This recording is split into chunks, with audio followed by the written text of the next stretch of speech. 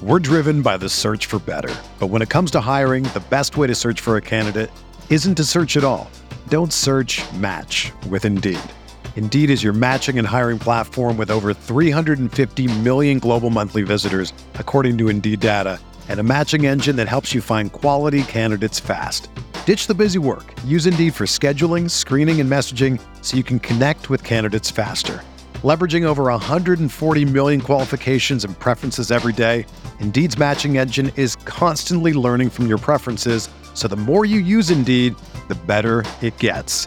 Join more than 3.5 million businesses worldwide that use Indeed to hire great talent fast. And listeners of this show will get a $75 sponsored job credit to get your jobs more visibility at Indeed.com/Blue Wire. Just go to Indeed.com/Blue Wire right now and support our show by saying that you heard about Indeed on this podcast. That's Indeed.com/Blue Wire. Terms and conditions apply. Need to hire? You need Indeed. It's a True Faith podcast with me, Norman Riley, joined in a living room in Lewisham after a magnificent 3-0 victory against Chelsea, a match that I've watched on TV, and probably all this talk of contract renewal with regards to Rafa. Well, I'll tell you now, I've missed the Man U match, the Arsenal match, and now the Chelsea match. So if you're talking about renewals, for the love of the club, it's probably best I just don't renew my season ticket. And if I don't, then there's every chance that we'll finish in the top 4 next season. Not that I'm depressed that I wasn't there. Obviously an incredible performance that we're going to discuss. A couple of bits of admin first. There'll be a more in-depth podcast with you on Wednesday. That'll be a lot more the True Faith squad involved, and I'm sure they'll go into it in more depth than me and John do right now. John's just back from what I can only describe as a 72-hour drinking binge and some dens of iniquity in Lancashire and Yorkshire, but he managed to make it back for the game, and his presence is massively appreciated. Otherwise, you'd just have probably 35 minutes of me talking down the phone to you. So here we go. What can I say, mate? I mean, it's it really. I suppose the game started off, and obviously Sky had on one channel a Liverpool match on. And on the other, the Newcastle match, because they thought there might be a possibility of Chelsea pipping Liverpool for the fourth place. And within about sort of 10 minutes, our dominance was so absolute that initially it looked like Chelsea just could not be bothered at all. They'd already accepted the fate. But you turned around, I think you were that surprised by it.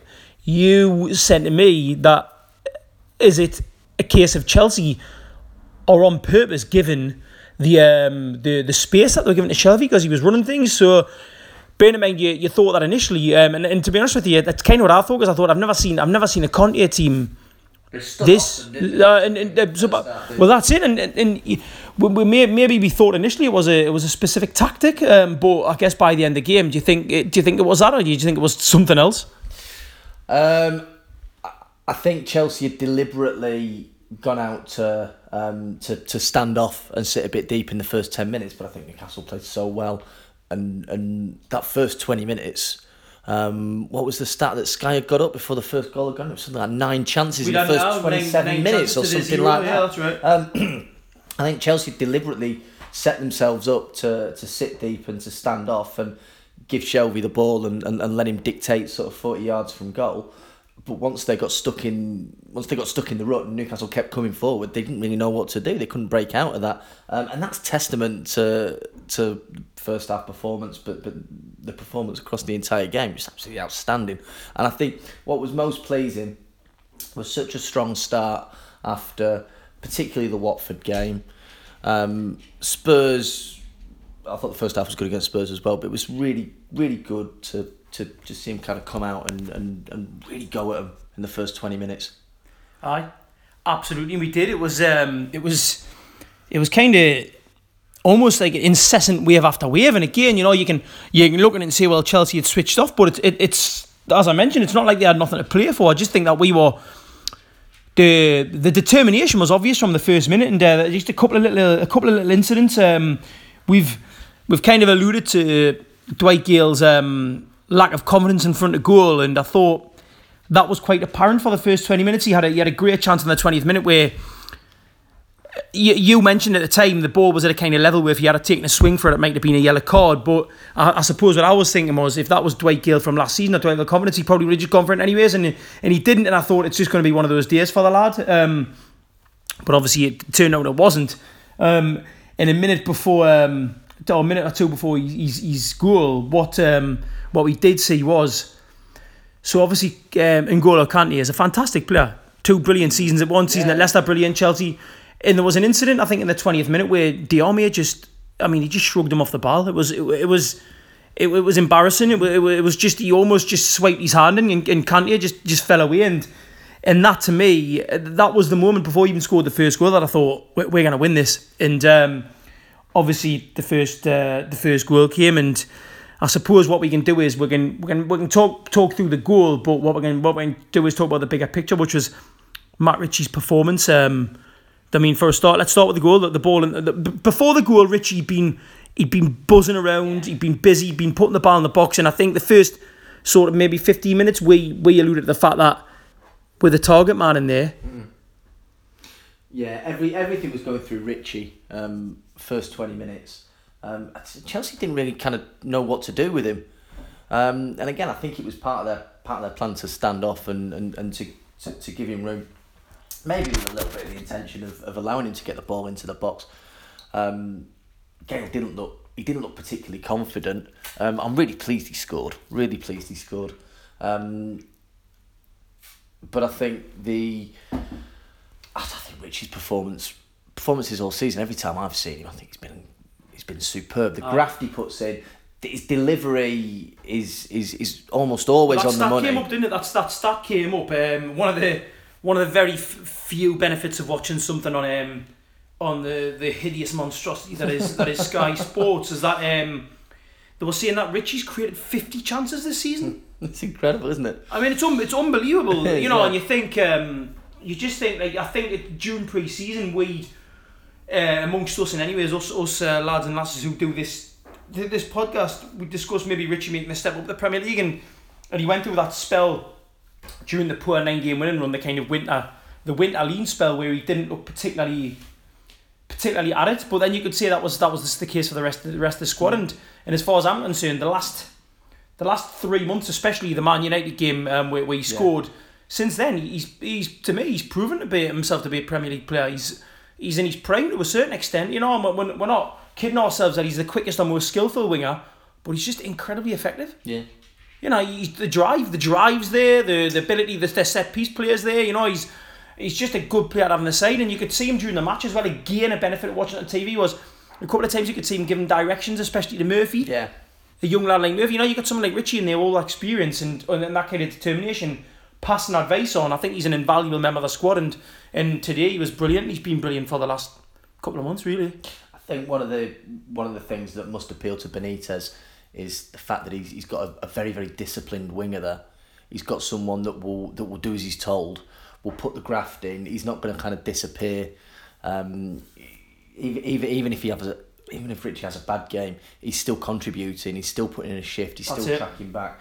I think Benitez must love players like that. Well, but that's the thing. I mean, that's the thing. Benitez loves a player like that, and as a fan, you have to, because you look at someone like, let's say Ritchie against West Brom. We weren't particularly good against West Brom. We dominated possession, we dominated chances. Ritchie was on an off day, his passing was off, but he never stopped, and that's the thing.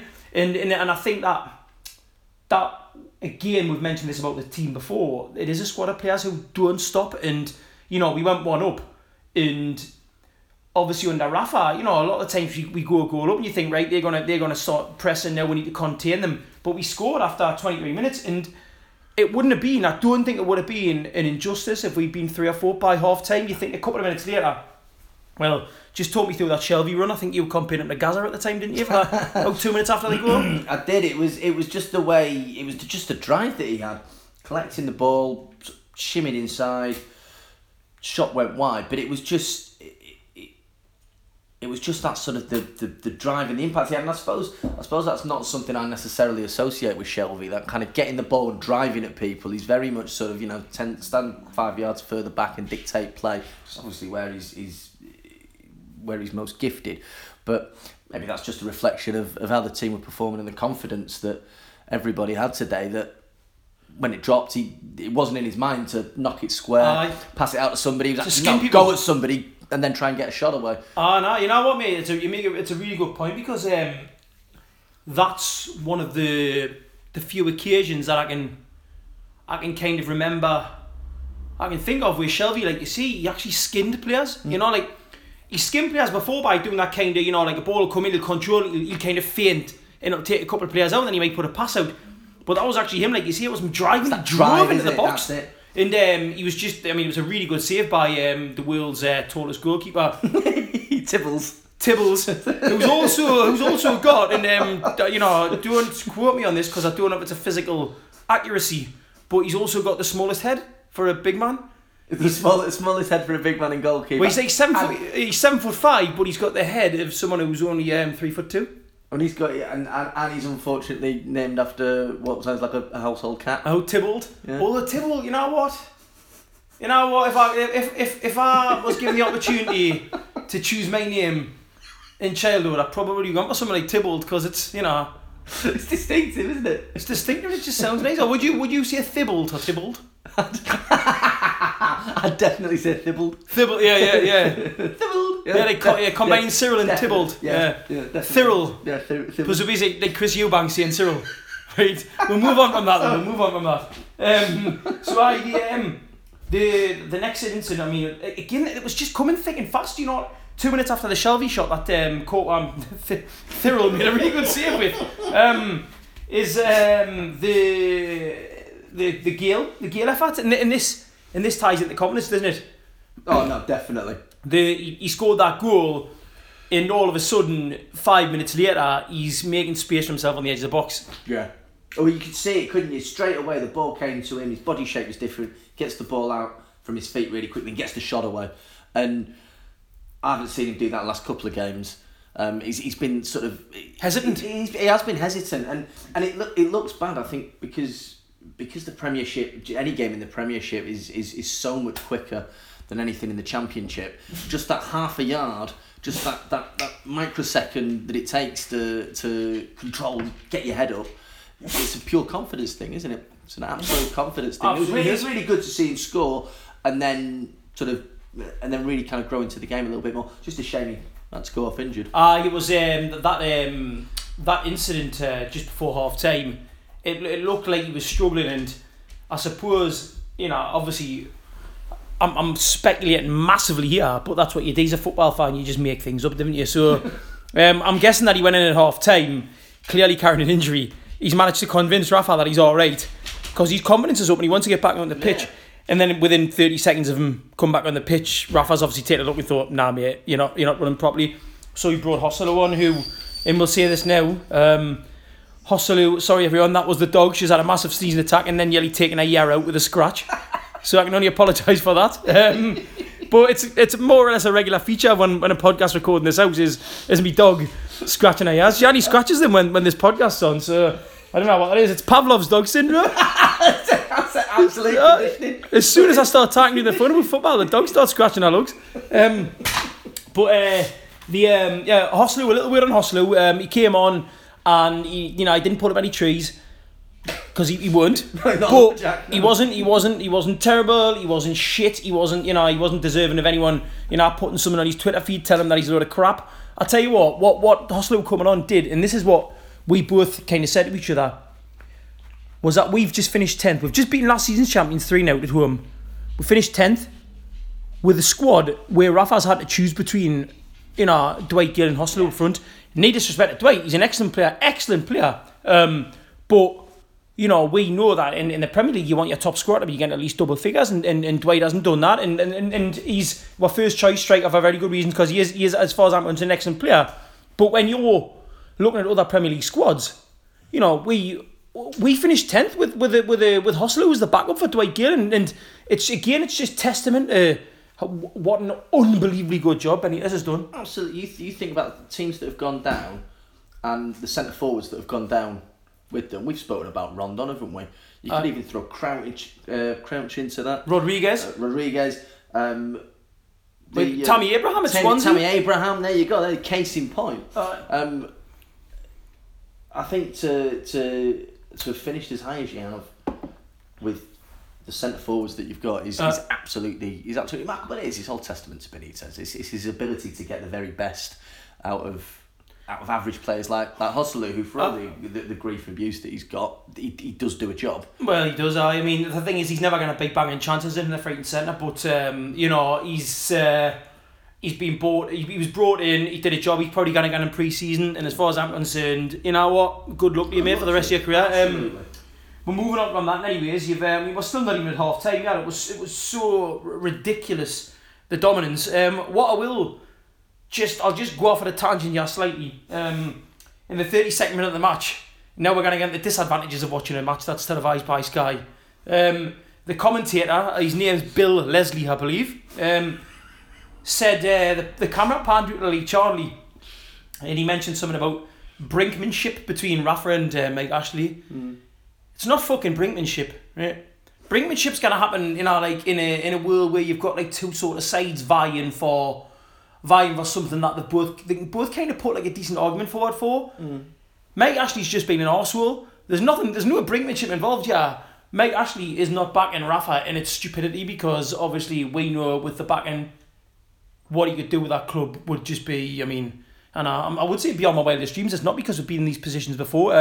It's just another thing that kind of makes you think that Sky have got a relationship with Mike Ashley that will never allow them to turn around and say, you know what, Ashley, back this man because he'll do wonderful things for you. I do think it's interesting that it might just be my interpretation of it, but it does seem like Sky try and be more even-handed against Ashley, clearly in the face of having to deal with someone who's a fucking idiot who doesn't know what he's doing.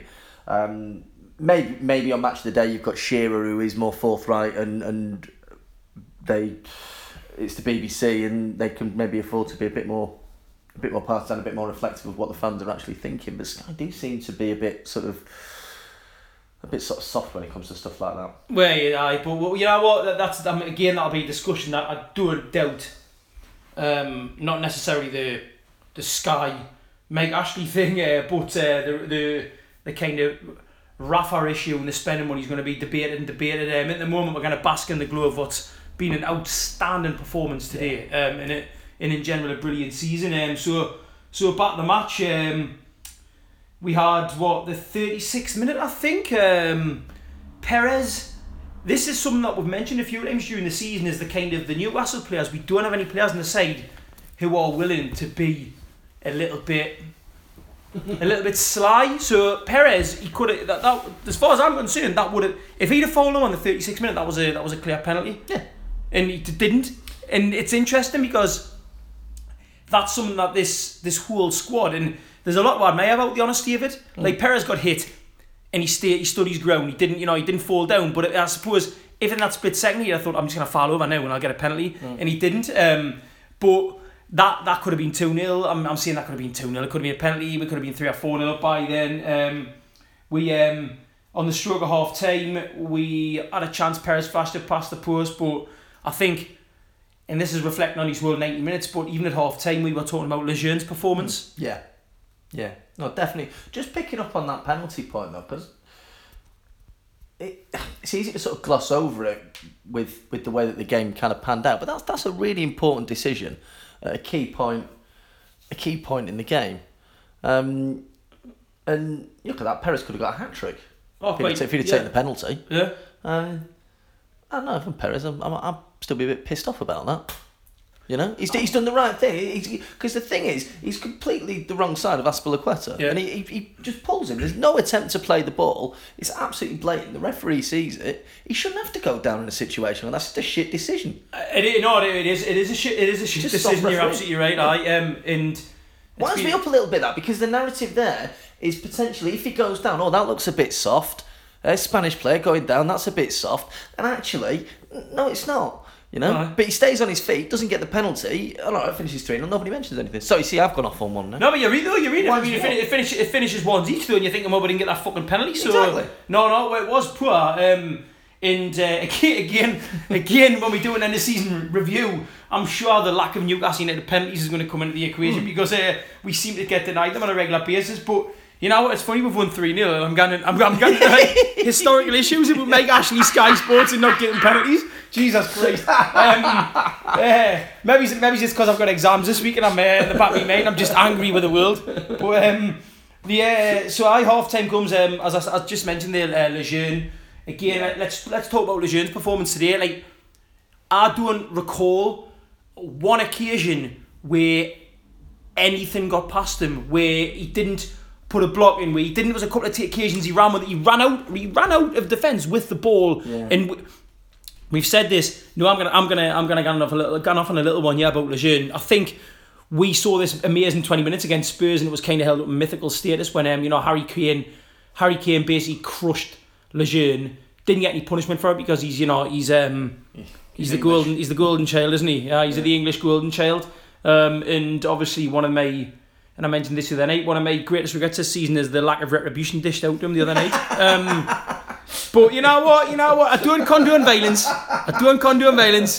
But if Harry Kane happens to be walking past a smelting factory, for example, and there's an accidental liquid metal spill that covers his leg, I'm not going to be too upset, but I'll move on from that. I'll tell you what, Lejeune, he kind of came back in the side when confidence was a bit low and he didn't do too well, and then he went back out the side again, then he came back in for the Man U game where we won 1-0, and he's been brilliant since, and his performance today was just magical, wasn't it? I think it's his positional sense, isn't it? I think that's what really came through today. It's not always easy, is it, when you're watching it on TV and you're looking at centre half. We were watching him against Spurs the other night, being that low down. And you mentioned him at Spurs, he's mouthing as well, wasn't he? Yeah, he was talking kind of talking the entire back four through the game. I think it makes a difference having a strong keeper as well. I think that brings confidence to the whole of the back four. But Lejeune looks a lot more vocal, and today, just positionally, it was like he was sort of 2 yards ahead of everybody else. He could see where everything was going. I can't remember having to go to ground. Put it this way, Lejeune was that, and this is a kind of indirect compliment to Lascelles, really. Lejeune was that good today that I barely noticed Lascelles playing. Yeah. And that's not a criticism of Lascelles. It's almost like Lejeune just got his job done that effectively. It was almost like Lascelles was just focusing on his game and he didn't have to worry about anyone else, and that spine. So this is the thing, like we finished 10th this season, and you think it's been an amazing job, which it has. It's been a brilliant job. But I throw this back to you, right? Lejeune and Lascelles at centre half, Shelvey and Diome in centre midfield.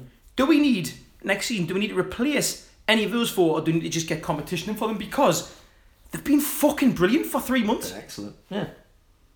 No, I wouldn't disagree with that. I kind of.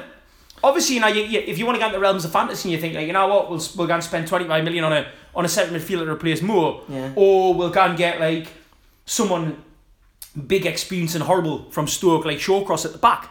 But let's say Shawcross, for example, right? You're looking at 20 million for someone like Shawcross, right now. There's no way he could displace either Lascelles or Lejeune. Brilliant as having the squad in terms of competition, but he wouldn't displace them.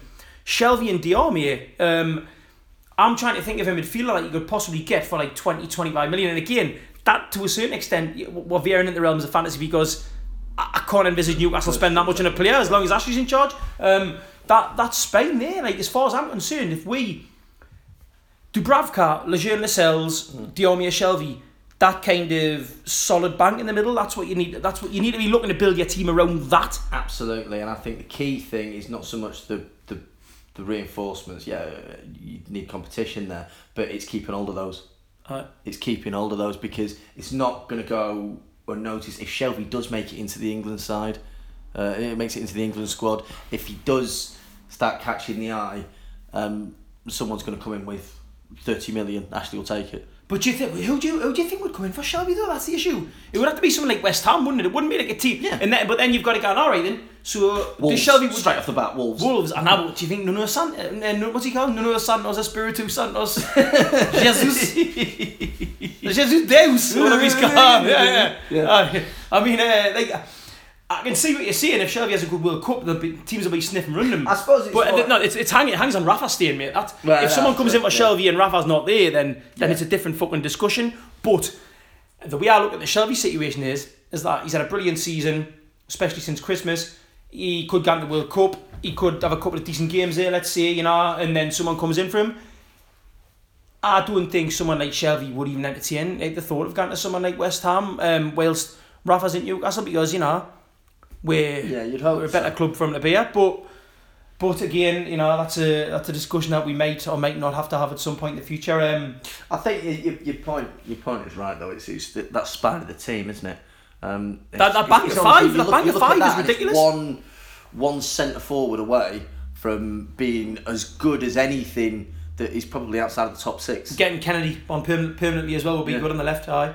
Well, actually, we'll talk about that. So Kennedy couldn't play today, obviously, because of him being his parent club, Chelsea. Jacob Murphy, you know what? Like I like the kid. I think, you know, he's only a young'un. He's the 2021. Don't get me wrong. He's the same age as Kennedy, but I suppose you're talking in terms of ability. Kennedy's way beyond Murphy. There's no two ways about it. But I guess I'm not prepared to write Murphy off today. He was quiet today, but you know what? He had an impact. The first goal, Definitely. He put himself in the right place to get that kind of looped shot off towards Courtois. He was all right, wasn't he? He did really, really well for the first goal. That's a great touch. The touch was excellent. And then second half actually, when he was down the left hand side, there was a couple of times where he was making space, and I think that's the thing as well. It's not It looked like he was kind of making runs and wasn't always getting the ball. And as a winger, that can be a bit deceptive, can't it? But he's making space for other people. I think the ball's naturally gonna end up going to someone like Richie. That's why he makes as many chances as he does. Right. But I like Murphy. He's got something about him, isn't he? Yeah, and he's another one as well. He's young. If Benitez is still there, he's the sort of player Benitez would be licking his lips out, saying, "Yeah, okay, yeah, you stick with me, you know, and I'll turn you into Perez." Aye. I'll get out, you know, we'll get something out of you. Interesting you say that stick with me thing with Benitez. So you look at like Chelsea today, right? I mean, the wealth of talent they've got's fucking ridiculous. You know, I mean, they brought Morata and Pedro off the bench for fuck's sake, right? They're a club with a model that is like, we get a manager in, we get a world class manager in, we get him for 2 seasons, we win trophies and then we fuck him off. Yeah. Now, as a player, right, someone like Morata, for example, taking a chance coming to England. You know, taking a chance in context, he's coming to England, he's making himself a multi-millionaire like 10 times over in 2 seasons if he leaves. But in terms of his development as a player, and it's one of those where you think, like, again, give Benitez the money, give him a couple of players to work with. People like, I mean, and I like, you know, imagine Morata 2 or 3 seasons under someone like Benitez. Imagine like Pedro with a couple of more seasons under Benitez. They'd be completely different players. Yeah. And it's just really frustrating to see sometimes like Chelsea bring on that kind of player, and you just think, like, just give fucking Rafa a couple of those players and the club will literally, we'll take off, you know what I mean? Again, I'm going back into the wrong area, so we'll move on to that job. We'll get back to the game. So second half started. I think Chelsea they had that golden spell of about 8 minutes, didn't they? And you had the Giroud chance. They did. I'm saying chance. It was ridiculous, wasn't it? He always impresses me, Giroud. His looks are impressive for a start. He's a very, very beautiful man. I think we can. There's no arguments about. Yeah. He's a very, very handsome Frenchman. Yeah, I hate the fact that I don't look like him sometimes. But we're going on to his chance anyways. What always impresses me is for a bloke of his size, the sleight of foot and the ability to improvise, I suppose. And that's exactly what that chance was. Ball in, and he basically backheel volleyed it again. Yeah, it was a great save. The save by Dubravka was outstanding. That was definitely Chelsea's kind of golden period. And again, it's probably testament to Lejeune. The fact that Giroud was pretty much anonymous. Always plays well against Newcastle. Always gets goals. 8 and 9 for Arsenal. He got very little service, and again, that's credit to the way that the team pressed. But even when he's not getting service, unlike Harry Kane, you'd expect Giroud to be going into the defender, putting in Lejeune. Just didn't. I know. Just had him in his pocket. I know. I'm going back on Lejeune actually, because he was like the kind of like the performance he gave today and some of the performances he's given since the Man United match, like, it's the kind of centre half that I don't recall seeing at Newcastle, like a one who can like not only win the ball but then can like lift his head up, look and just put like a pass out. He can create opportunities, you know what I mean? And he was brilliant. And him and Lascelles are just they're a fucking excellent centre half pair. There's no two ways about it. So I think you had the Giroud chance, you had the little Chelsea, Chelsea got a little bit excited for like 8 minutes, and then all of a sudden you had the second goal. Yeah. Which, I mean, let's start from the beginning. Diarmé put a ball out to Murphy, didn't he? Like, the Diarmé pass to Murphy was just fucking brilliant. Yeah. No, I mean, Diarmé was brilliant again today, wasn't he? I think I'm trying to think back to it now. So Diarmé puts it out the left, Murphy puts it in, it breaks, Shelvey then takes a hold of it. That's it, then Shelvey gets the shot away. It was a great reaction from Perez. But he does that. See, this is nothing with Perez. Like, you know what? Like, I mean, any kind of criticism of Perez, like, I can't see. Right? Okay, right? He's not the fucking perfect player, right? He plays in a number 10 role. He's not like, he's not a world beater, right? But for what he brings to the team as a positive, I don't think any of the criticisms justified. You see what I mean? So like, right, what I suppose what I'm trying to say is that players have their weaknesses, right? But if their strengths are that important to the side, then you don't really need to fucking focus on their weaknesses. What's the point? Yeah. You know? I mean, he's got top scorer. I think he's got he's ended the season on 9 goals now because of his double today. Which isn't, he's not going to be making any kind of top scorer lists, but he's only really been a regular since Christmas in the side in that position, and his instinct. Yeah, he's got this kind of thing where he almost like he can kind of turn and like hit it really quickly, and it was just it was like a centre forward's instinct almost, wasn't it? That. No, absolutely. Yeah, I think he's come on leaps and bounds last few weeks. Again, under Benitez, he's exactly the sort of player that Benitez is gonna get the best out of. He's never going to be a world beater, is he? It's interesting he's finished top scorer though. No, it is. But I'll tell you what I like with Perez. I wouldn't necessarily add that at the start of the season. Well, no, you wouldn't. Absolutely not. I'll tell you what I like is that Perez.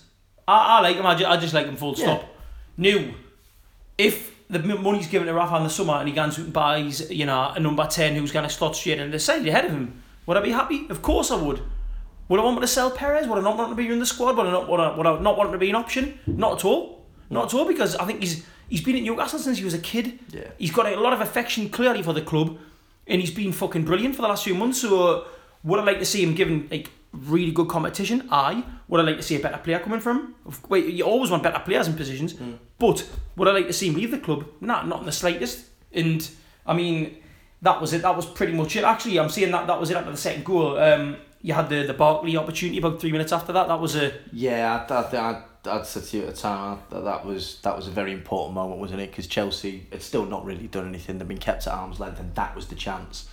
Sort of 2-0 and being completely in the ascendancy. If Barkley scores there, that maybe puts a different context on the last sort of 35 minutes. And I think it was a really good save as well. Oh, I mean, what he did was, like, the thing is, like, really good save. Yeah, what he's done is, I think what Dubravka's done there is, and then what I think makes him a brilliant keeper is that you've got, like, Barkley in that position, unless he's got the confidence to, like, basically lash it hard upwards, and then risk skying it or putting it wide, he's always going to kind of have to hit it, like, on the floor, and Dubravka's got, like, the kind of the speed of thought to think, well, that's what he's going to do, and he's just spread himself. Made himself massive. And he waited as well. Didn't go to ground straight away. He waited. And then when he went big. No, it was really important save at a kind of critical point of the game. Critical point. I'll tell you what as well, mate. I'll mention Barkley again. We'll get on to... we've mentioned players before who Rafa would improve. We were being linked with Ross Barkley in pre-season because he wasn't fancied by Koeman apparently. And again, it's one of those where Chelsea come in, buy him. He's never going to be a regular at Chelsea. Never. It's not going to happen. He's gonna fade in and out the side, and he's going to probably end up, getting transferred to a mid-table Premier League side. And again, he's one of those players that you think, you're a young lad. Imagine if we had the chance to sign him. He's clearly got the fucking potential to be a good player, and he's another player that Benitez could probably turn run. But again, you know what, I've had a few drinks and I'm just starting to play a bit Championship Manager. Yeah, I'm giving Rafa like 100 million. You know, what I mean, that's what I'm doing right now. So we had the Dubravka save, and then obviously a couple of minutes later we had within 2 minutes we had the killer goal, the absolute killer goal. And my favourite part of that goal, obviously other than the ball hitting the back of the net, was Lascelles. Yeah. He just he threw them completely, didn't he? Yeah, that was excellent, standing 15 yards offside. I mean, it was ridiculous. Absolutely no didn't right even to move, be there. Didn't move at all. The ball went over his head, came back, and he still didn't move. He just let the whole of the play move around him. And obviously, we've mentioned him a million times already, but Lejeune's ball across the box from him. Yeah, no, excellent again. And Perez, real sort of striker's instincts, a proper sort of striker's goal to be in there. He read it. He was one step ahead of where the ball was going to be from the knockdown. So that was another very, very good goal. And I mean, after that, it was flat as piss because we absolutely annihilated them. That was it. They were done. They were completely done. And I think one of the best kind of parts of the match for me was this whole debate about Shelvey possibly going to the World Cup. Jamie Redknapp, who was a former professional footballer and also the son of Harry Redknapp. I don't know if you've heard of him before. He was on television afterwards, and he was asked a question. He was asked a question by Kelly Cates, who was a brilliant host, by the way. Yeah. But you said, like, would you take Shelvey to the World Cup? That's all I said. Would you take Shelvey? And Redknapp threw it back and he went, oh well, I suppose he's in direct competition with Ruben Loftus-Cheek, right? If straight away I'm thinking, Loftus-Cheek, I've heard of him like fucking twice this season. He didn't get his rank, he's a decent player. And then Redknapp kind of managed to stretch out a 3-minute conversation based on the pros and cons of Loftus-Cheek and Shelvey. Then at the end, eventually, he did say common sense. And he said Shelvey, but you know what, we'll forgive him for the delay because he's got to fill in more minutes and he's also Harry Redknapp's son, so there's going to be a little bit of bullshit there, isn't there? Exactly. But I think do you remember the Shelvey ball across the Hayden? Yeah. I mean, it was ridiculous, wasn't it? Yeah. Well, it was interesting that Hayden had come on and was playing right wing by that point, wasn't he? Aye, he was. But I don't know, it's just it's the thing with Shelvey is it's probably easier to play a pass like that, 70-yard crossfield pass right into space, looks absolutely magnificent. 3-0 up the last day of the season with nothing to play for and the sun shining, but he'd do it at 3-0 down in the middle of December because that's just the player that he is. He sees space and he plays on instinct. He's a natural passer. So rare in this country that we have midfielders that are disciplined enough to do that. They're disciplined enough to not just sort of chase after the ball and go everywhere and quick. He does take his time. He is different. He is fucking different. There is no... And like, you know what, again, like, you know, I mean, tell us if I'm wrong here, but I can't think of a single English centre midfielder now who has got the range of passing and the ability to just open up a fucking defence like Shelvey. And he was interviewed after the match and he was asked, do you want to go to Russia? And he's like, well, of course, but it's up to Gareth Southgate. Like, if Southgate doesn't take him, you know, I already think he's an idiot because, you know, I just think a lot of human beings are, to be honest with you. Yeah. But it's for me, it's a no-brainer. And you know what? If he doesn't get the World Cup, great. He gets a full sum at Newcastle. He comes back like firing all cylinders next season. But for him, on a personal level, he wants it, and I'd love to see him do it. And I can't think of any reason why he wouldn't. But again, probably a conversation that'll be had, I'm sure, over the summer. I'll just throw a quick little shout out to the podcasts that are going to be available. If you're not a patron already and you're listening to this free podcast, then please, you know, have a little think about becoming a patron. It's a £5 a month, so you know, not even $1.25 a week. You get an extra during the season 3 to 4 shows. During the summer, when there's no domestic football, you'll get an extra 2 shows. We've got the World Cup. There's going to be loads of stuff on. Obviously, you know, I'm working with True Faith. I'm part of it, so I'm going to be very biased. But if I was you, I would subscribe. There you go. I suppose that, mate, we can give me your man the match and tell us why. I would probably go with Lejeune. I think he was imperious, and if you can keep Giroud as quiet as that for 90 minutes, then that's good enough for me. I'll second it, mate. But they were all brilliant. Well, brilliant. You'd struggle to pick out anybody. You're talking basically what you're talking is you're talking kind of like 9, like the sort of 4 or 5 best performers, 10 out of 10. But what you do is you go, all right, let's say a 9.9 out of 10, and maybe there's a 0.1 of a difference between them. And for me, just Lejeune was just he was just magnificent. Yeah. So, I mean, this is the end of the season. Yeah. What a season it's been. We've cemented our place in 10th in the Premier League, 44 points. And you know what? Southampton, I think, finished 8th last season with 46. It's an incredible achievement. There's no other way of looking at it, apart from the fact it's an incredible achievement. A -8 goal difference as well, which is utterly superb. The record since Christmas has been fucking spectacular. Mm-hmm. There's no else to say other than what a brilliant day. And you know what? Mike Ashley just has to back this man, because he's the best thing to happen to this club definitely in Mike Ashley's tenure. And you know, he could be the manager who takes it to a trophy, because he's that good. And what a season. And hopefully, if I haven't been, let go on a free transfer in the summer, because my contract's up for renewal, I'll be back with you next season. Cheers.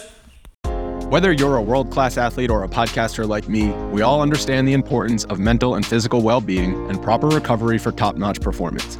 That's why I'm excited that Unified Healing is sponsoring podcasts on the Blue Wire Network. Unified Healing is a new and super innovative global network of wellness centers powered by Energy Enhancement System, or EE System. If you haven't heard of the EE System yet, then you'll want to listen up. This technology promotes wellness, deep relaxation, purification, and rejuvenation. Wherever you are across the globe, access to a center is easy and affordable. Interested in experiencing the EE System technology for yourself? Go to unifiedhealing.com/bluewire to learn more and find a center near you. That's unified, UNIFYD, healing.com/bluewire. No material or testimonials on the Unified Healing website are intended to be viewed as medical advice or a substitute for professional medical advice, diagnosis, or treatment. Always seek the advice of your physician or other qualified healthcare provider with any questions you may have regarding a medical condition or treatment, and before undertaking a new healthcare regimen, including EE System.